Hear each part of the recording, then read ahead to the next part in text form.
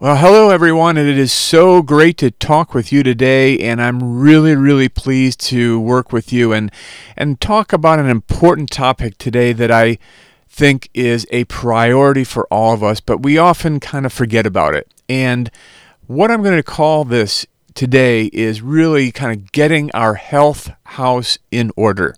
Health house in order.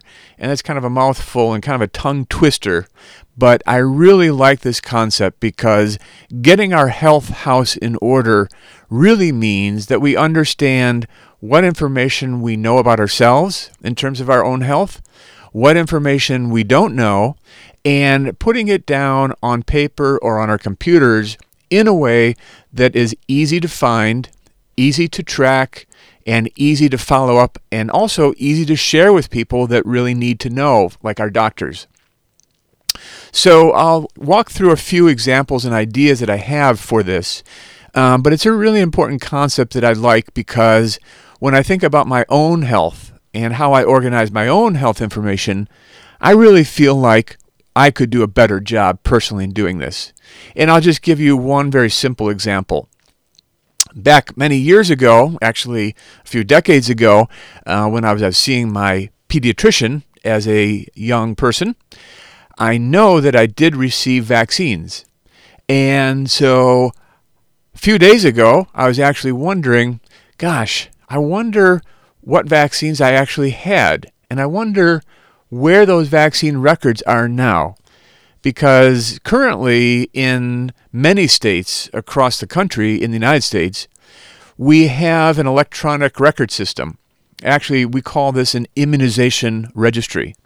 And just as an example, if a baby or child today gets a vaccine in a doctor's office or even a pharmacy, that record goes into the immunization registry. And it's an electronic record that can be captured and stored and even retrieved on a moment's notice by a doctor or a clinic so that they can tell you what vaccines your child or you have received. And it's done now for both children and adults. So when I think of all my personal health records and all the different doctors that I've seen over the years in different geographic locations, I even realized that, gosh, I don't have all these paperwork items together. In fact, I don't have a complete list of all the doctors that I've seen. And I know for sure that I don't have a complete list of all the laboratory records, all the laboratory tests results that I've had over the years.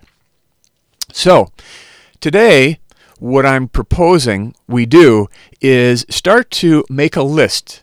And the list would be starting with the doctors that we saw from an early age or young age up to the present time. Let's just start with that list, and we'll go through the list, and you then develop an idea of when you saw these different doctors, what tests or what procedures did you have done.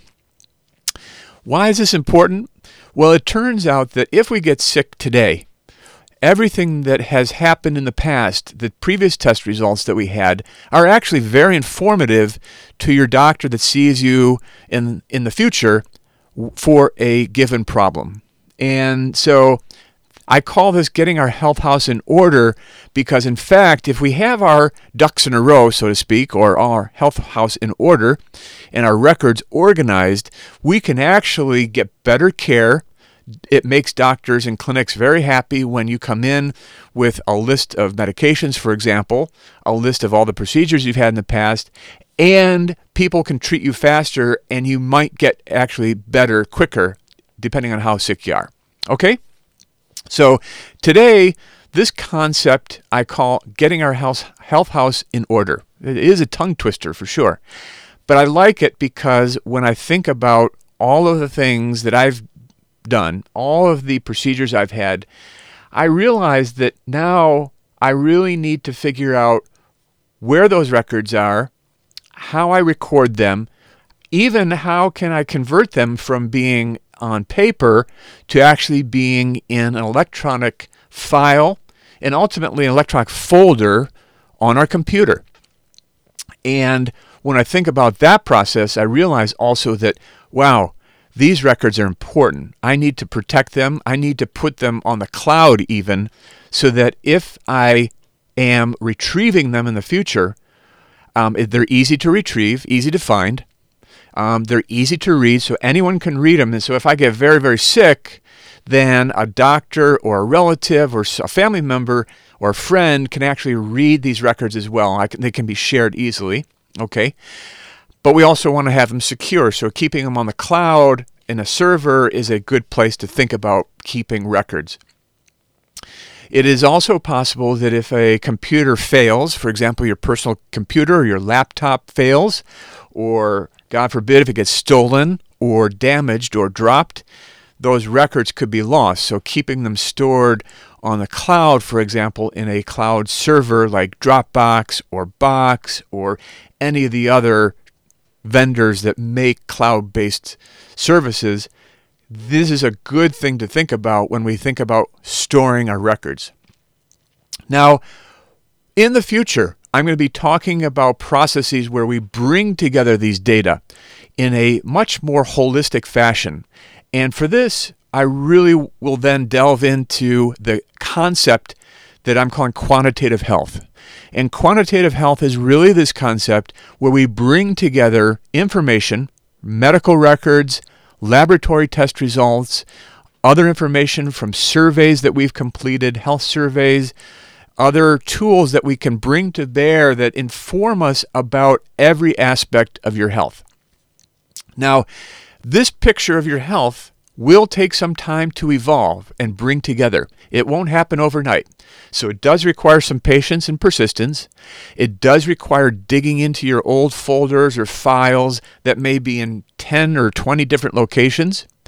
It may even require you to contact a doctor or clinic where you had a procedure or test done to get them to provide you complete records that they had. And that's especially true if you move from one state to another or one city to another, and that doctor is far away where you don't want to travel or drive. You can actually contact that office, provide them with a release form. We call that a HIPAA release form. I'll talk more about that in the future. And those clinics, those healthcare providers can share your own health records with you. And it's just my opinion, but personally, speaking as a physician, I really think that you should have access to all of your health records at a moment's notice for the purposes of A, staying healthy, B, keeping well, and C, being able to react quickly or help other healthcare providers react quickly to any acute illness you may have. Okay? So today, keep in mind we want to keep our health house in order. That's the message for today. And coming up in the near future, I'm going to have much more information and deeper dive on all these aspects of quantitative health that we're going to focus on in the next several months. So thank you very much and have a great day.